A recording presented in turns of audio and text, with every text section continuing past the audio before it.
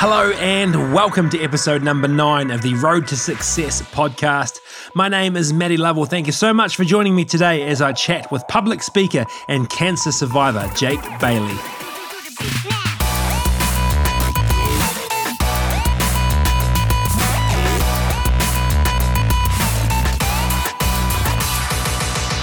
Alrighty, here we go. Thanks so much for checking out another episode of the Road to Success podcast. I appreciate each and every single one of you for tuning in today as I catch up with Jake Bailey. Now, Jake was the inspirational young man behind the viral speech that gathered tens of millions of views.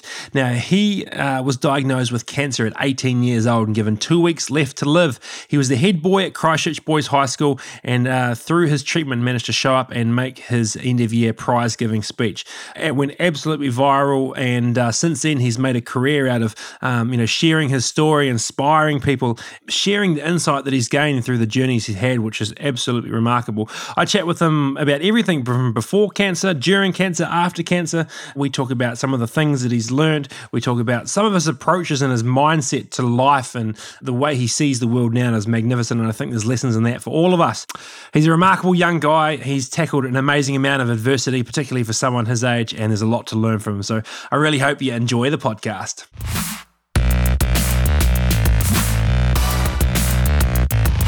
Jake, how are you, man? Good, thanks, mate. Thanks for having me. Oh, thank you for being here. I really appreciate you taking the time. Got to see you speak last night. That's a powerful story.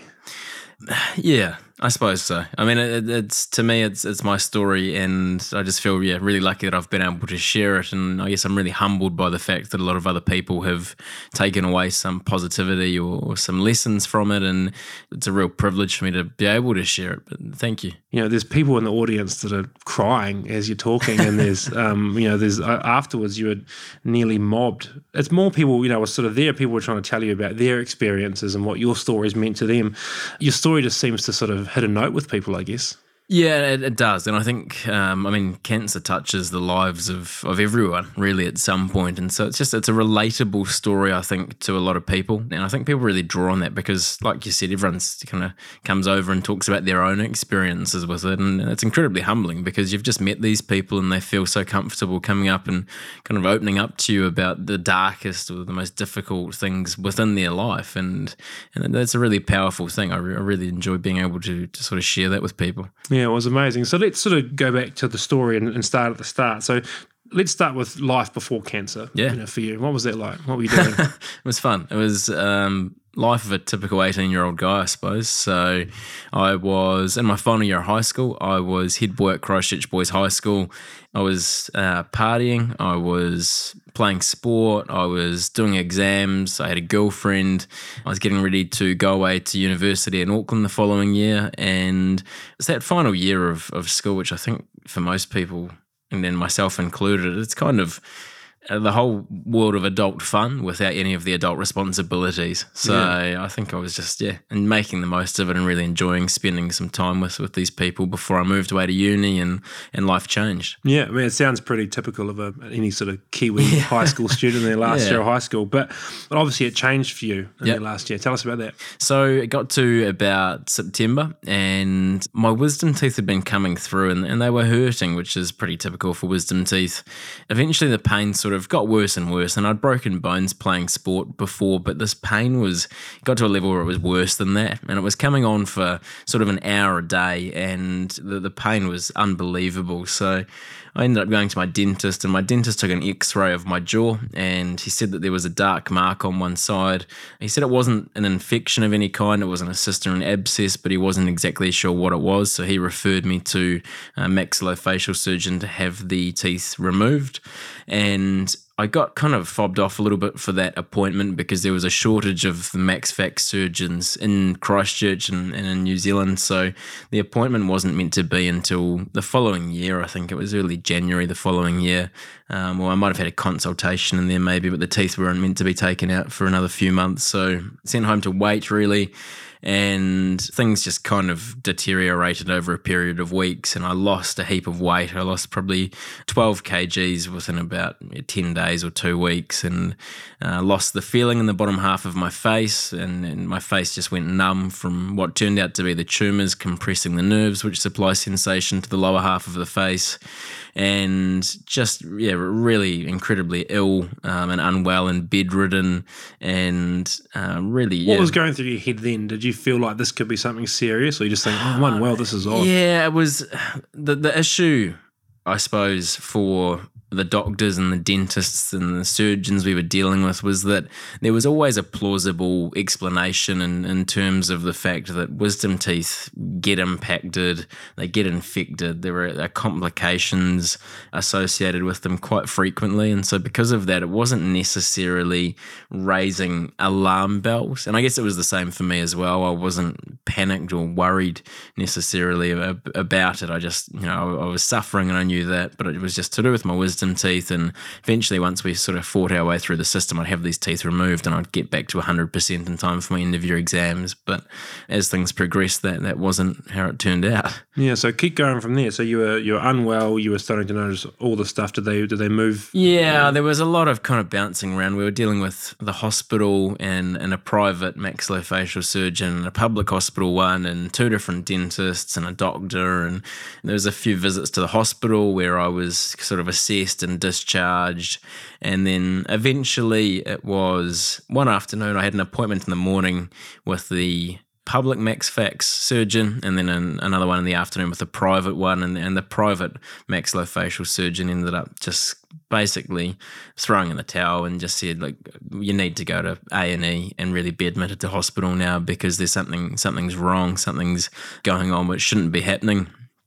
So I went back through to A&E at the hospital, was admitted to a ward called AMAR, which is the Acute Medical Assessment Unit at Christchurch Hospital, and they began to do a series of tests and procedures at this point to try and determine what was wrong. And just to kind of revert back to your question there about what did I think was going on, at this point I had this concept that I might have picked something up as a blood-borne illness, because I'd been working in a bar that year and I remembered cutting my hand on the lip of a glass when I was a glassy part-time there as well, and sort of wondered whether maybe I knew it was serious at that point, but it baffled me what it could possibly be or how I could have picked this up. So I don't know, that specifically came to mind. I'm not really sure why.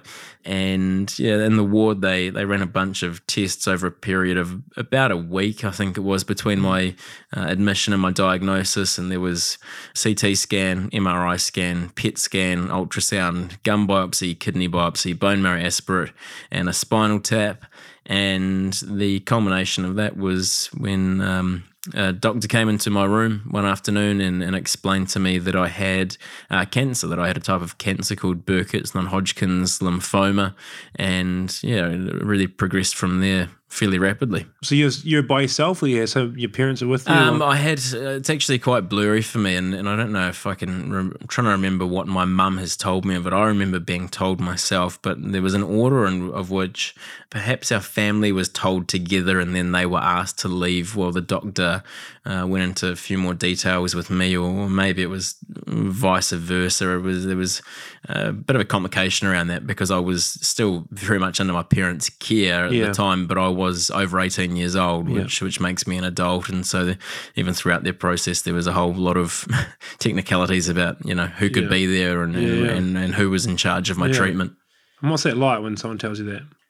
Not what anyone seems to expect, I think. There was none of the typical emotions you might associate with a diagnosis like that of, I guess, fear or anger or sadness or any of these negative emotions. I think for me there was really just a lack of emotion. It was numb, and if anything, probably what I remember most was a sense that this was the situation I'd found myself in, and that from there was nothing really else that I could do apart from just to get through it, to get through to the other side. So I really ought to begin as soon as possible. Yeah, totally. And then, so you begin treatment is the plan from there, and so you move into a different part of the hospital? Or? Yep, moved to a ward called the bone marrow transplant unit and began my treatment there very shortly afterwards. Things moved incredibly quickly because my cancer was the fastest growing cancer known to man. The tumours double in size every 24 to 48 hours. So I had about 2 weeks to live without treatment at that point. Holy shit. Yeah. It was interesting because it certainly put me at a pretty profound level of risk with treatment. Treatments don't always work when it comes to chemotherapy, and there is backup treatments, but the doctors usually give an initial treatment about 2 weeks before they make a call on whether it's working or not and whether to switch. And so obviously in my case, if the initial treatment hadn't have worked, there wasn't really time for a plan B as such. So it was a matter of rushing through and hoping for the best. And the treatment itself was called salvage protocol, which I quite like because it sort of gives a pretty good indication of where the mindset of the medical professionals is at that point. Just, let's take what we can and see how it goes. Yeah, totally. So you're in, and how long were you in there for? So I went into that ward, I went into my room, I was in that isolation room for the next 52 days, and I left that room and left the hospital only once to make my end of year speech at Christchurch Boys High as head boy. And I spent 3 months all up having treatment, and outside of that 52 days afterwards, I was an outpatient and an inpatient at various times. I sort of dabbled in there and then ended up spending some time back in the ward after my treatment was completed as well. So we don't actually have a count of how many nights I spent at hospital, but it would have been heaps. A few months. Yeah. Wow, that's amazing. And then obviously the treatment worked. Yes. The main thing. So treatment worked, the cancer goes into remission. Is that the right term? Yep. Remission. And how long, when did you find out that? So remission was the 29th of January 2016, which was 3 months to the day since I'd been diagnosed. So it was a pretty rapid... what a crazy 3 months. Yeah, I know. And it was a crazy 3 months and very kind of fast-paced and unexpected, and certainly a roller coaster ride. But I was incredibly fortunate in that I met people along the way. I met 10-year-old kids that have 4 years of chemotherapy ahead of them. So, 3 months was a real blessing to be in and out like that, because a lot of people have cancer linger in their lives, or they fight it for years and sometimes over a decade. And I was very fortunate to be in and out like I was. Yeah. Let's talk about that speech. So you're literally, I didn't realize that you were leaving hospital to make the speech. Like tens of millions of people have seen the speech. Yeah. Tell me about it. Like, you had written it beforehand. You obviously had to adapt it a little bit. You thought you were going to make it. You weren't going to make it. Yeah, I'd written it beforehand. It was all pre-prepared, and you bang on. I was and wasn't going to make it. Medically, I was allowed to leave the hospital. That was fine. It wasn't, as I think it was like a Unilad article noted, that I could have dropped dead on stage at some point or so. They unlike the media. It's unlike them to blow something completely out of proportion and make it untruthful. I was medically fine to leave the hospital and unlikely to die on stage. And so it was just really came down to whether I was physically capable of doing it or not. Mm-hmm. And in the days leading up, I was very set on it. Sort of profoundly discovered a text message from one of my deputies since then in my phone asking whether I was going to make it a few days out. And I said something along the lines of, there's nothing they can do to stop me. Even if they have to wheel me out there in a wheelchair, I'll make it. And that was sort of more as a metaphorically speaking than anything, but it actually did end up very much being in a wheelchair. I was very set on going, and then as the day arrived, I began to understand the limitations of my body at the time a lot more, and I hadn't shaved for about 3 weeks at that time, and I knew I had to shave before I went to my school prize giving, because I was head boy and I wanted to set a good standard or a good image, which was repeatedly stressed to me by the headmaster and by my family that there was no need for that, but I certainly felt there was. And as I was shaving in the bathroom in my room, I had to stop because I was so physically exhausted, and then sitting down I started to vomit because I was just so, and it's the same feeling I get now with endurance sport. If you really kind of overcook yourself in a session, it's that same just exhaustion, and your body just can't handle it. So I started to vomit and took a break and got back up, and Actually, I should note, and in between those 2 points, one of the nurses who was on the shift by the name of Georgia came into the room and she said, "Are you going to do the speech?" And I said, like, "No, I can't do it. I can't go. It's not physically possible."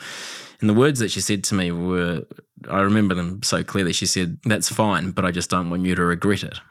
And so I thought, okay. And she left, and I thought, well, I'll have another crack. And I finished shaving, and I started to put my school uniform on. And again, I was just overwhelmed by I was incapable of dressing myself. I didn't have the energy or the strength, and was overcome by this nausea and started vomiting again. And again, I just said, well, I can't do it. And Georgia came back into the room, and she said, are you going to do it? And I said, no, I can't do it. I can't get dressed now. And again, she said, "That's fine. I just don't want you to regret it." And she left, and I said, "Damn it, Georgia." Yeah. Yeah. And it was so funny. I think the words I said, "Fuck it, let's do this," or something along those lines. And finished getting dressed. They brought the wheelchair around, and I hopped into the wheelchair. I gave Georgia a big hug, and they wheeled me out of the hospital to Dad's car, where they were waiting, and in the car I was so unwell. Yeah. Even in the car I was laying down and sprawled out across both the back seats of the car. I couldn't belt myself in. I couldn't sit up. I physically couldn't hold myself sitting up. I just remember laying there just out of it, and just, yes, the worst I felt in my life. And got to the auditorium. It was actually at Burnside High. People assume it was at Boys High, but our hall was still out of action from the earthquake, and my family were all there waiting.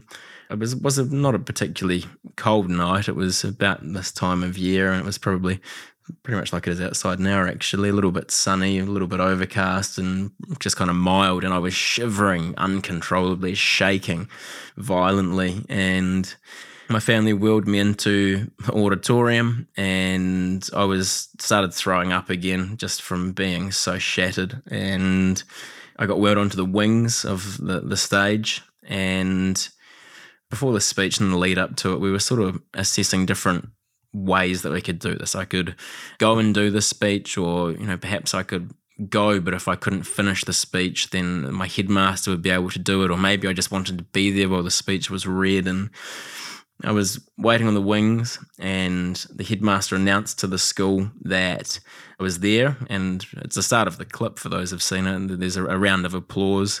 And as that round of applause happened, I faltered, I broke, and my dad, who was standing there to wheel me on stage, he was there, and I said, "Dad, I can't do this. I can't do the speech. I want to be wheeled out onto stage, and I want the headmaster, Nick Hill, to read the speech for me, just with me there on the stage." And just as I said that, there was this round of applause that drowned me out, and Dad crouched down beside me and said, "You'll be great," and wheeled me out onto the stage. And I just thought, well, I guess I'm doing it now then. Serendipitous almost, isn't it? Yeah, it was a series of fortunate events from beginning to end in terms of Georgia and that occurrence there, and the incredible people that supported me to be there. Yeah, and that speech changed your life probably, wouldn't it? Would you say that? Oh, without a doubt. It certainly set me on a path to where I am now, which I never would have foreseen, or I think would have been impossible to predict.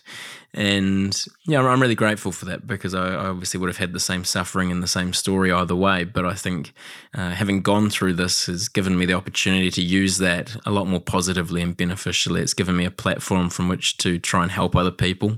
And I'm really grateful for that above everything else. Yeah, totally. I think one of the ways that you help people is, one of the things that I notice is how openly you talk about it. Like, there's quite a stigma with cancer, even when I was, preparing to chat with you, I was sort of like, how do I talk to him about it? But the way, after seeing you last night, you're so open about it. And I think that's probably such a refreshing thing to see, because there is a bit of a stigma around the disease, and it is so common, and people are often sometimes even scared to talk about it. Yep, absolutely. And I think that's why I've got to be so open about it, and that's why I'm probably a little bit too open about it a lot of the time, and not flippant with it, but I do deliberately take it lightly because other people take it so seriously. Yeah. And there's nothing worse for me than a life where I'm trying to share a story or share teachings based on cancer and everyone's deadly serious about it. I mean, just laugh at my cancer jokes and we'll get on really well. And it doesn't need to be taken that way. I mean, the stigma is with the disease, and unfortunately the stigma is therefore attached or transferred onto the patients, and it's not an intentional thing. I suppose it ties in with the sympathy that people give them, but really it borders on pity a lot more of the time, and it's a very uncomfortable sensation as a patient as well. Yeah, I can imagine. Yeah. It's just so common. Like it is so common. It's going to affect everyone's life. So I read a note. Someone wrote about it once. It was like, it would be like if we were that pent up and stressed about stubbing our toes. Like, it's virtually as common as stubbing your toe. It would be like if we lived in fear of stubbing our toes or lived in fear of conversation about getting a paper cut. Like, we can't talk about that because that's a terrible thing, but it shouldn't be that way. Yeah, and I think, like I said, the way you're so open about it, I think is what draws so much attention, and why those people sort of flock to you after your talks to chat with you and share their stories with you. One of the things I'm pretty curious to talk about is your mindset, and you certainly have a very sort of stoic approach to life. And is that something that you've always had or sort of developed as a result of this? Probably something which I've always had, which perhaps was expanded by the experience with cancer. Looking back, I think one of the first kind of introductions to that mindset I had would have come from my grandmother. My grandmother was a massive influence, or has been a massive influence on who I am and my life, just because she was such an incredible woman who taught me a massive amount. And one of her quotes, I suppose, which has really stuck with me and something which I probably leaned into a little bit throughout my treatment was, "Is it as bad as Auschwitz?" And that was a phrase that her family grew up kind of bouncing around a little bit. They grew up poor and they grew up in very tough times. And whenever they were facing adversity, the litmus test was, is it as bad as Auschwitz? And time again, the answer is always no. And it was certainly something which I applied, is my cancer, is my situation as bad as Auschwitz? Of course not. And I've, certainly relied on that at times, and I've encouraged other people to try and use it. And you've got to be careful when you do that, because it's too closely related to what psychologists refer to as the African children theory, which is, the kids in Africa have it bad, so, what are you complaining about? And that's not really what that mindset is to me. It's not about other people's suffering minimizing yours, because that's a logical fallacy. That's not how suffering or adversity works. The worst adversity that you've faced is the worst adversity that you've faced, and it feels the same to everyone. So what I try and teach people is the concept of taking the suffering of others and using that to show you strength. And for me, it was in the ward, looking around and finding someone who has it worse than you do. And in that ward, it's a pretty easy thing to do, right? So the guy in the room next to me had brain cancer. He had a hole drilled through his skull to his brain, and the doctors would put chemotherapy directly onto his brain every day. And when I was having a bad day, or when I was feeling it at a pretty low point, I would think to myself, this guy is in this situation, which is it's worse than mine if you look at it from an outside perspective, and he's getting through. So therefore, if he's just as human as I am, then I've got to have some kind of strength within me that is still in there somewhere. I need to find that to help pull me through. And so that's what the Stoic mindset is to me as well, is not just minimizing your suffering, but drawing strength from other people who have gone through great suffering and adversity. Yeah, it's certainly an interesting insight. I think that, you're kind of talking about perspective as well. It does give you a bit of perspective when you talk about something like Auschwitz, or, comparing yourself to someone else, and it gives you a bit of perspective about, your own situation. But also I think that your own internal strength can grow from seeing someone else be strong, which is probably what you saw in the ward. Absolutely. There's always someone doing it tougher, and it's inspiring. Yeah, I can imagine. Did you ever think you might die? No, I didn't. And I suppose I'm really grateful for that in retrospect. And I find it funnier and funnier as time goes on, and I get more and more of an understanding of how close I did come to dying. And I was, tapped on the shoulder by death at least a couple of times throughout that process, and it got close. But it's entertaining for me now looking back and seeing and I think a lot of people do this as they grow up, but they look back and I was such an oblivious teenager, a naive teenager, and that's really what it was for me. I think I was just a naive teenager who had no comprehension or maybe a complete physical inability to comprehend my own mortality.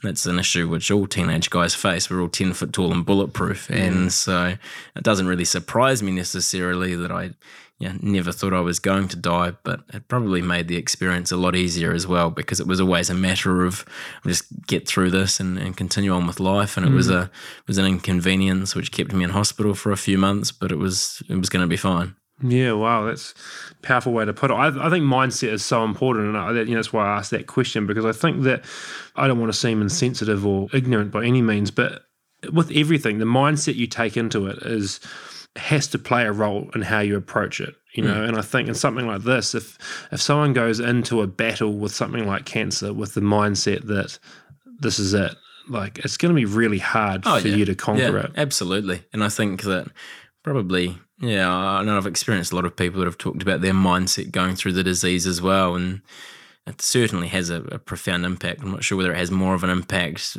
a negative impact if you're negative, or whether it has more of a positive impact if you're positive. I'm not sure whether leaning one way is more influential in an outcome than leaning the other way, but it certainly has a pretty powerful impact in some regard.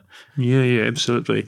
In your book, you've got a whole chapter called Thank You, Cancer, which I think was, I was surprised to see it, if anything. But, do you look back now and think that everything you went through has put you to exactly where you need to be now? Yeah, I do. And as I note to people, because people fairly regularly ask, would you change it for anything? Would you do it again if you had to? And I absolutely would. I wouldn't change it for the world. I would go through it all again for the same outcome, because what it has taught me in regards to just outlook on life, perspective, gratitude, mindset, these things are invaluable to me. And it's been a method of expediting learnings, which I probably would have had at some point in life anyway, but I feel like picking them up when I was 18 has set me up to have a far more enjoyable next 60 years or so. You grew up pretty quick in 3 months, I guess.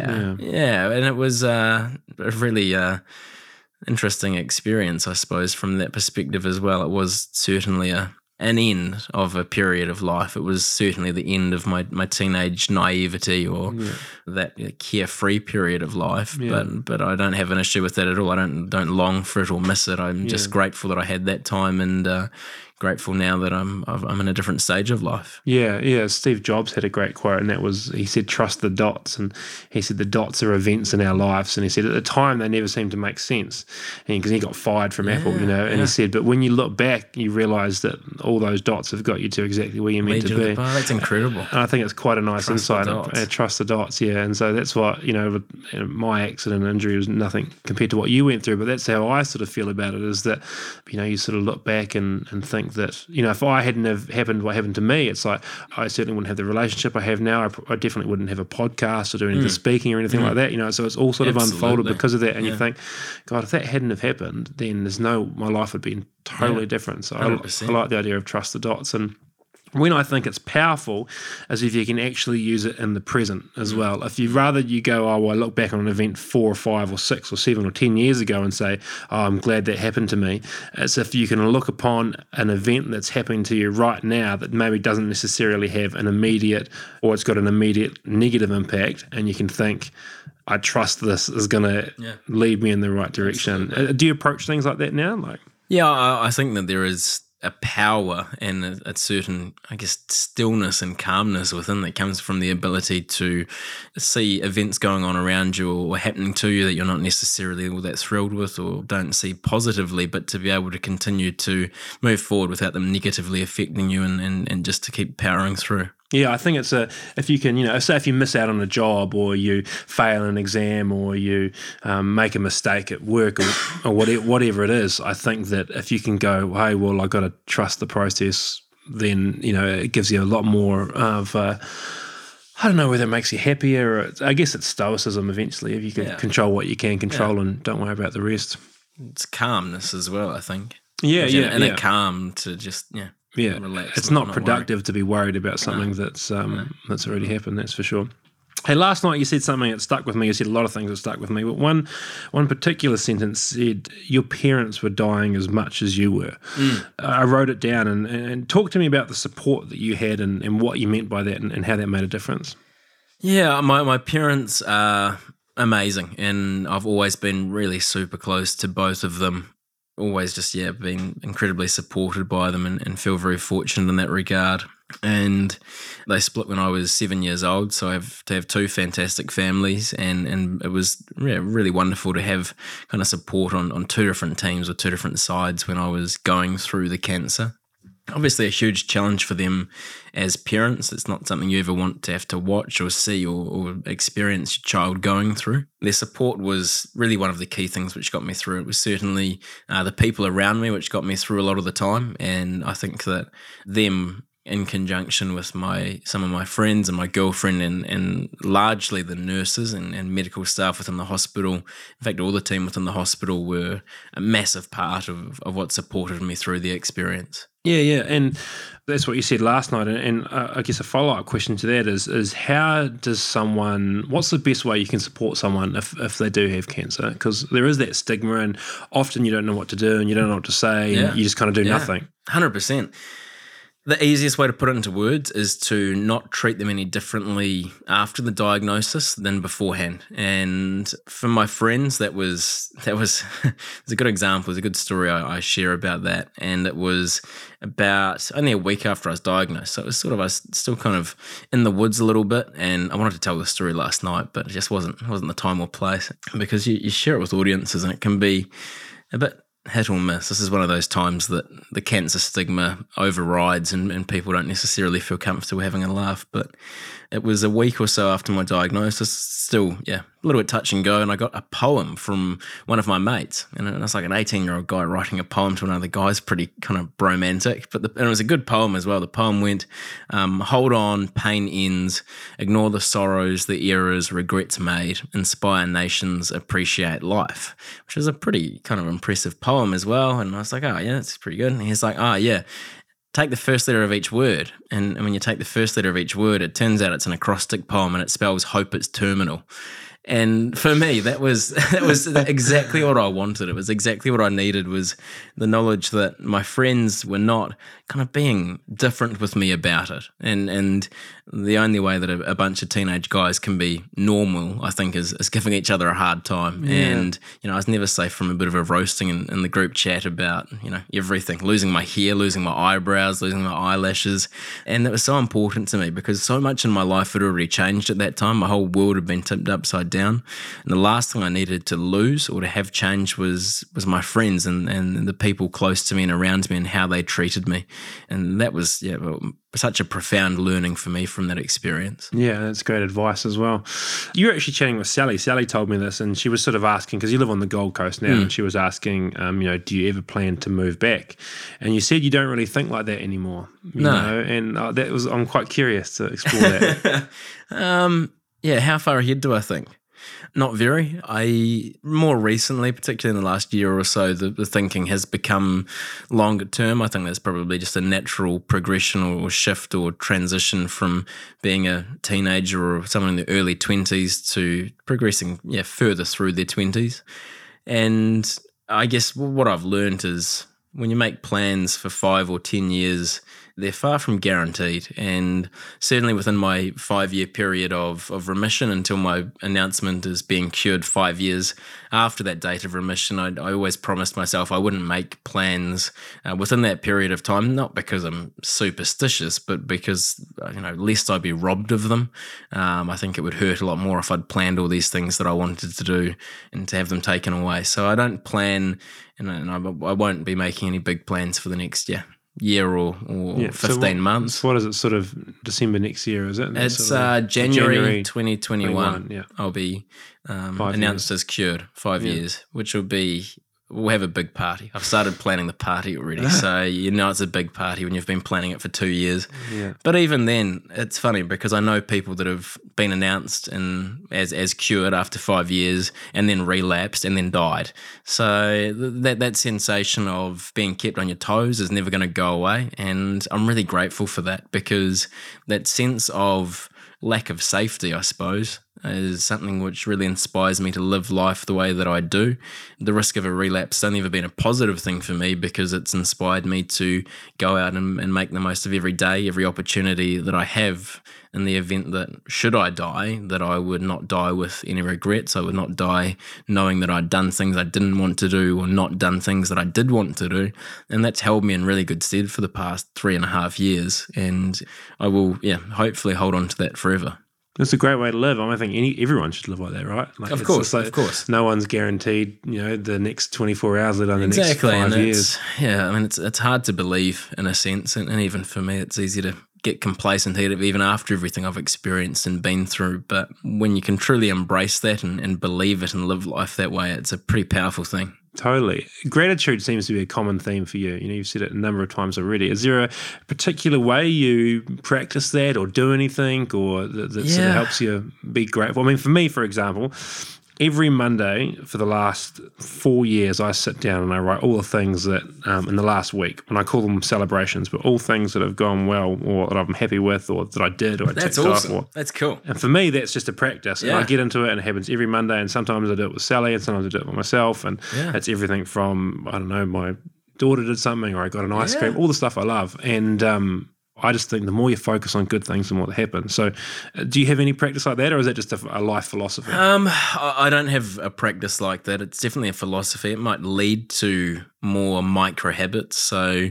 when I wake up every day, I open my eyes and I realize that I'm not, in a box in the ground, and I'm not in another hospital bed, and I physically smile to myself a lot of the time. And if you can start your day with that outlook of, I'm just lucky to be alive, there's so little that can go wrong for you in that day.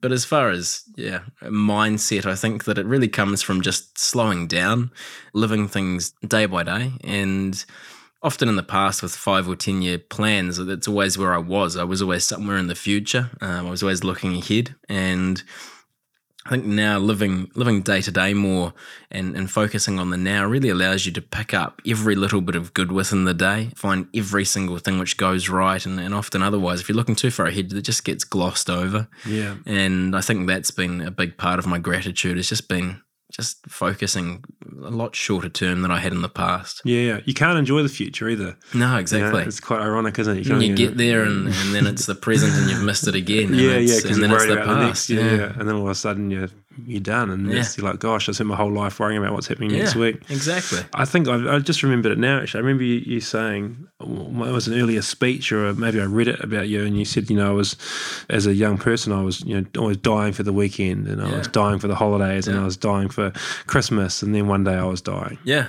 100%. And I guess that's the fewest words that you can put the concept into. And it's true. I was always, like I said, dying for the weekend, dying for the school holidays, and dying for something that was ahead, until I was dying in Christchurch Hospital. And certainly taught me the value of making the most of it while you have the opportunity to, and unfortunately it is such a cliche, but it's only a cliche because it's true, and that every day is far from a given, and we're just incredibly lucky to have the opportunities out in front of us. Yeah, that's amazing. I want to finish on fear, I guess, and you sort of closed with that last night, and I quite like that. And you said that most people's decisions are dictated by fear, and that cancer ridded you of fear. Can you explain that? Because I loved that. Yeah. Particularly 3 different types of fears, which I talked about last night. And they're fears which I guess losing them has been, it's almost the defining factor of me now, just about. It certainly makes up a large portion of my personality, or it leads to actions which make me who I am. And first fear, which I touched on last night, and I talk to people often about, is the fear of other people's opinions. I mean, it's natural to be insecure or to be sensitive around yourself. And I was certainly a lot like that in the past, and I think all teenagers are really, but as a head student at my high school, I was very desperate to be liked by everyone. I feel in retrospect like that I often folded in situations or made myself less in order to avoid being negatively viewed by someone just because I hated the concept of being disliked or feared other people's opinions largely. And since going through the cancer, I don't really have that fear anymore. I don't really care what other people think of me, which is it's sort of almost a brash statement to make, but it's got to be tempered with an understanding that I'm a very big believer in having a good core group of people around you to keep you humble and to keep you grounded and to make sure that you stay true to your values and who you are and stay as a good person, really. And I think as long as you have that and as long as you've got a good, strong set of morals which guide you, then there is really no need to be afraid of other people's opinions. So it was the first fear that I talked about. The other fear which I talked about, or the second one I talked about, was the fear of the small things in life, really, sweating the small stuff, which is something which we're all guilty of at some points because it's an incredibly easy thing to do. And I was a worrier in the past as well. At high school, I worried about anything which had a decent drop of worry in it. I would ring out and consume, and that could be sports, exams, social, all different facets of life. I worried about stuff. Going through the cancer, I mean, almost predictably, I suppose, it certainly reduced the amount which I worry about the small things in life. And really, it's almost like it's made that aspect of my mind defunct. It's like I'm faulty now. It doesn't register on the radar, these smaller things, which, as I often note, is incredibly kind of freeing and liberating and fantastic and a real pain in the ass for people around me because they kind of commiserate together on their worries or difficulties of small things like, flat tire or a broken phone screen, and I just don't feel it. I don't really feel worry about things which maybe I even should feel worry about. But at the end of the day, it sort of boils down to me that if it's not life or death, it's not that bad really. And everything on this side of death is manageable, and it might be uncomfortable, it might be difficult, it might be painful, but as long as it's on the side of death, it is manageable, and there is a way through it. And the final form of fear I talked about was the fear of the future or of the unknown, which is definitely another fear which I always had. I think that's pretty palpable within high schools as well. It's just that time of life. But for adults as well, and midlife crisis is really just the fear of the future, isn't it? It's something which is ever present throughout life. And so I guess what's changed in me since my experience and what helps me reconcile that is the understanding that, I've been through some incredibly difficult times, but I've got out the other side of them. And it's the same for everyone. Everyone has something coming towards them, which is going to be unfathomably painful and difficult and will be so hard to get through.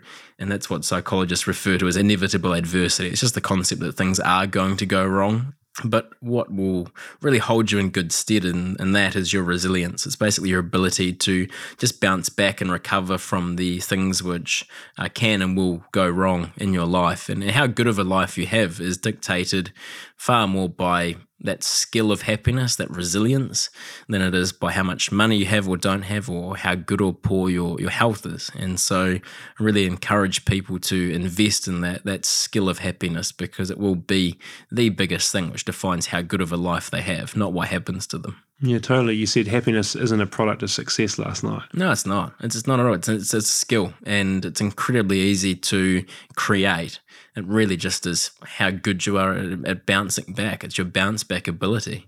Yeah. We talked to Dr. Lucy Hone. She's a positive psychologist, and she said one of the most important things that people need to understand is that adversity and challenges are a part of life, and you can expect they're going to come. Mm-hmm. I mean, not expecting it, but understanding it, that they're coming is probably a really powerful way to be. And happiness is a skill. I haven't heard that before, but that's a...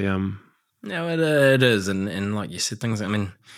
You don't know what's going to happen in the future, but you know that there are going to be some things which are really unfathomably shit, and there's also going to be some stuff which is good, and that's all that you really need to know. You know that regardless of what's coming, you're going to be able to cope with it. Yeah, totally. I guess you finished last night with a challenge to everyone, which was sort of, to live life on behalf of those that can't, and I quite like that. Do you maybe sort of want to explain that concept a little bit?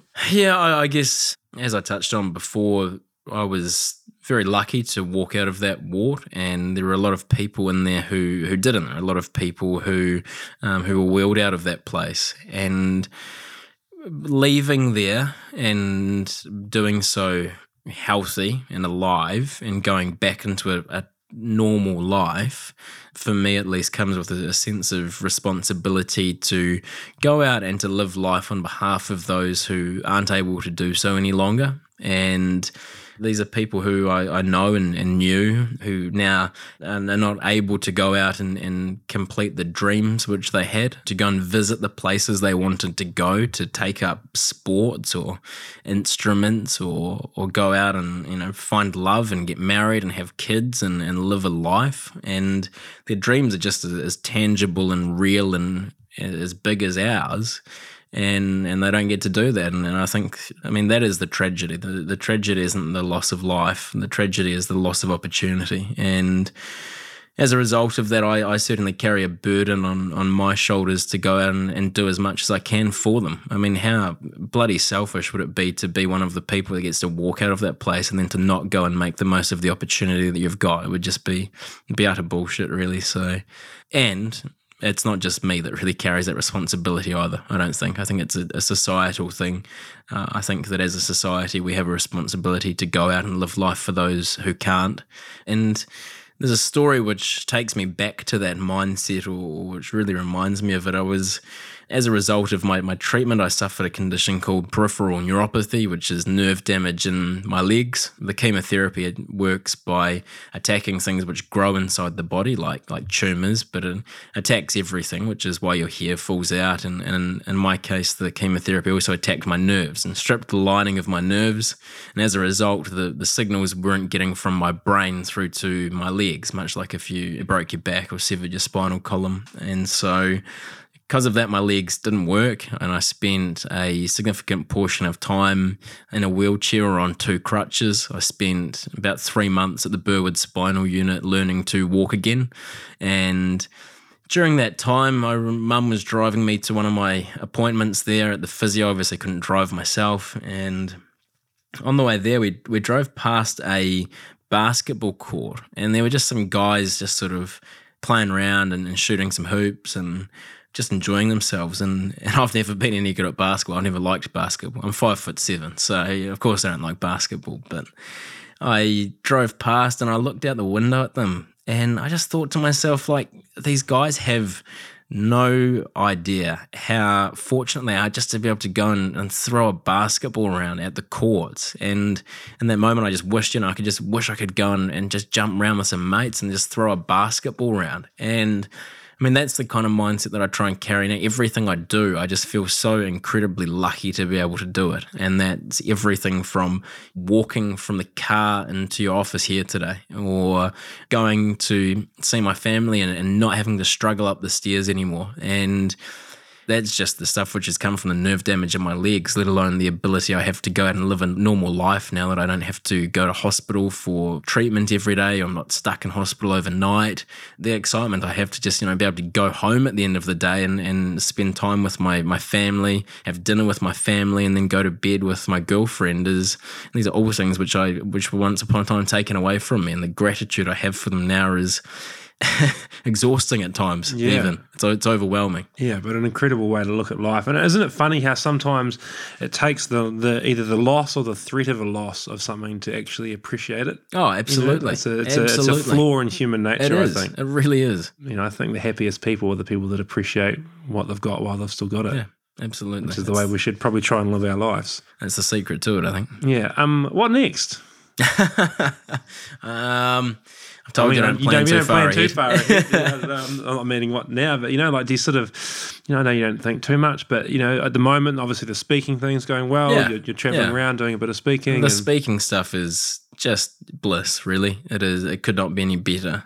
I have the opportunity to go meet some really cool people, to share my story, to hopefully positively impact people and change their lives through that. And doing so is just, such a great honour. And through that, I also get to have a lot of free time and make a small living to support myself at this stage of my life, and to travel around and see some of the country and see some of Australia and see some of the world as well. So it's been a real blessing.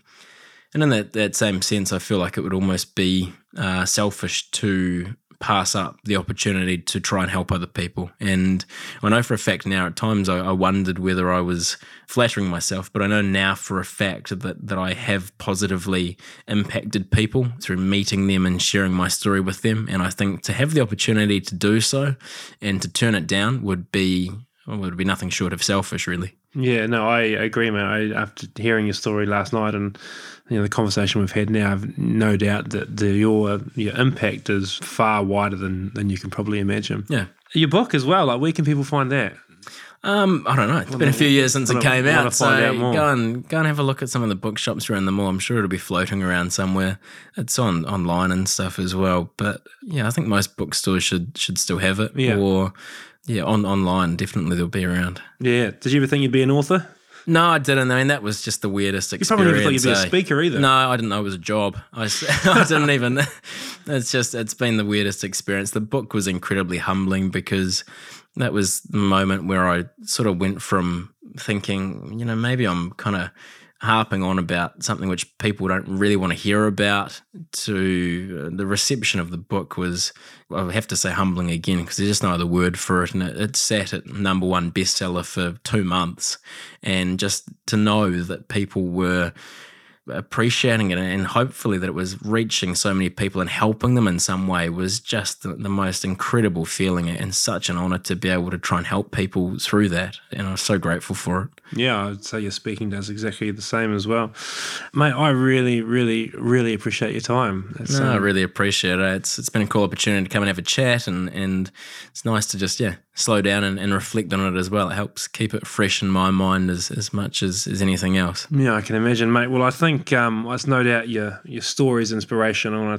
If someone wants to see you speak anyway, do you have a list of dates or anything up? Yeah, I don't usually speak publicly for events. I do a lot of high schools and I do a lot of corporates. Mm-hmm. So if people are interested in me speaking for companies or fundraising events, or I've done all kinds of stuff. And I've had some cool experiences and cool stories along the last few years with different opportunities I've had to speak. But just reach out via email. It would be fantastic to be in touch, and we can take it from there. Yeah, and your website is just jakebailey.co.nz, is it? 100%. Yeah, wonderful, mate. I appreciate you so much. I know there's thousands of other people out there that feel exactly the same. So you've got a pretty remarkable insight into life and a perspective that I think if many more of us adopted, there'd be happier humans around, that's for sure. I appreciate your time. I wish you all the best in your health. I look forward to a party, maybe not an invite, but I look forward to hearing about a party in 2021. I'm trying to pack it up with as many people as I can, so you'll be there, don't worry.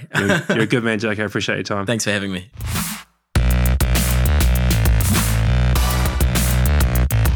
And there it is, Mr. Jake Bailey. What a fantastic human being he is. A privilege to chat to.